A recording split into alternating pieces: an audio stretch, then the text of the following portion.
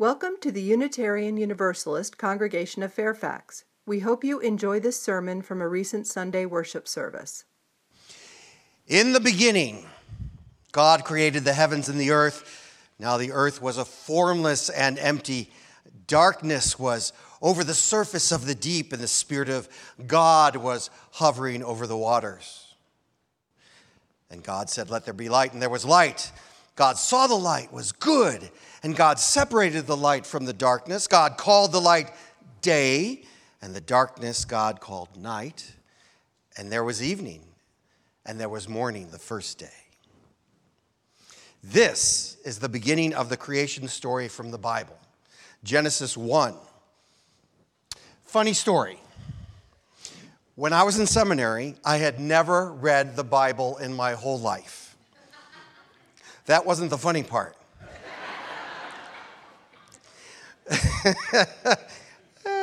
Before seminary started, they asked us to read through the Bible twice before we came to class.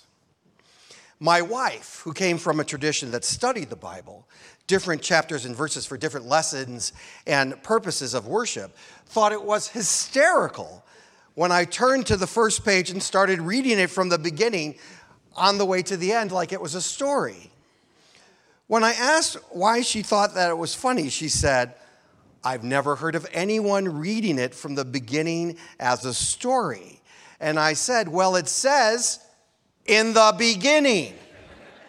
Why shouldn't I start from where it says in the beginning?" So one of the things that bothers me the most about the creation story is that in some ways it feels like it's finite. That something gets created, then it's done, and we move on. Genesis 2 frames it like this: "Thus the heavens and the earth were completed in their vast array. By the seventh day God had finished the work God had been doing. So on the seventh day God rested from all of God's work. Then God blessed the seventh day and made it holy, because on it God rested from all the work of creating that God had done."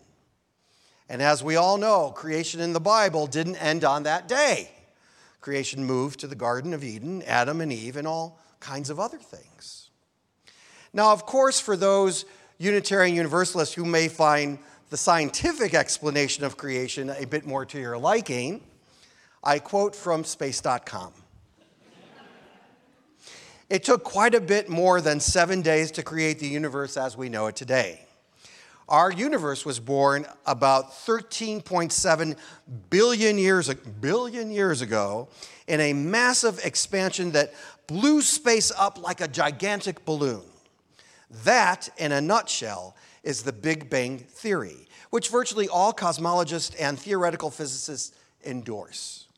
The evidence supporting that idea is extensive and convincing, they say. We know, for example, that the universe is still expanding even now at an ever-accelerating rate. And scientists have also discovered a predictive thermal imprint of the Big Bang, the universe-pervading cosmic microwave background radiation. And we don't see any objects obviously older than 13.7 billion years, suggesting that our universe came into being around that time. Creation is not a static thing. Anything that is created is a part of an evolutionary process that emerges over time and takes form. It could be said that there's always something emerging from what has been created. UUCF was created about 68 years ago. UUCF was created in the image of those who created it at that time. It had a culture. It had ways of doing things. It had values that were probably generally agreed upon by those who chose to attend. And with that said, there are certainly some things in our current culture and systems that we could trace back to those times. But so much has emerged from that creation. So many things have emerged to meet the times, the changes in culture, the evolving understanding of the practice of this faith tradition. Now, over the past couple of years, we have often cited what we have taken and learned from Adrienne Maree Brown's work on emergent strategies. We've done this because through the years, there are various aspects of emerging thought that helps us meet and as prophetically as possible, move forward into an unknown future. I think there have been all kinds of times in our history where our future has seemed more unknown and unsettled than at other times. Our country and congregation have grappled with all kinds of real and existential challenges, for every generation faces them as our generation at UUCF is doing now. One of the primary lessons of the past few years is that we have spent a lot of years doing planning and strategy work based in the models of corporate or governmental frameworks that most, if not all of us, have been trained in. It certainly was the case for me. I've been doing organizational consulting for decades. And I can't tell you how many times I have used what is called a SWOT analysis. I see people know that name. For those who don't, SWOT is a strategic measure for strengths, weaknesses, opportunities, and threats. Frankly, what I came to just a couple of years ago, where these systems are usually based in capitalism or some model of systemic whiteness, and are rarely useful for faith communities that deal with far more than profit and loss, the issues of governments, customer service, or individualistic marketing satisfaction. Our mission here is to transform. Our mission here is to transform ourselves and each other and the world as best as we can through acts of love and justice. And a SWOT analysis doesn't feel like the right way for us to understand how to best fulfill that mission. That's why we've turned to that which has emerged over the last couple of years from the mind of Adrienne Maree Brown. It's not the be-all and the end-all. It's not everything that we need to know. It's entirely possible something else will emerge to inform our collective journey. But for now, let me review the 9 core principles of this work that has been guiding this current version of UUCF for the last couple of years. 1, small is good, small is all. The large is the reflection of the small. 2, change is constant. Be like water. 3, there's always enough time for the right work.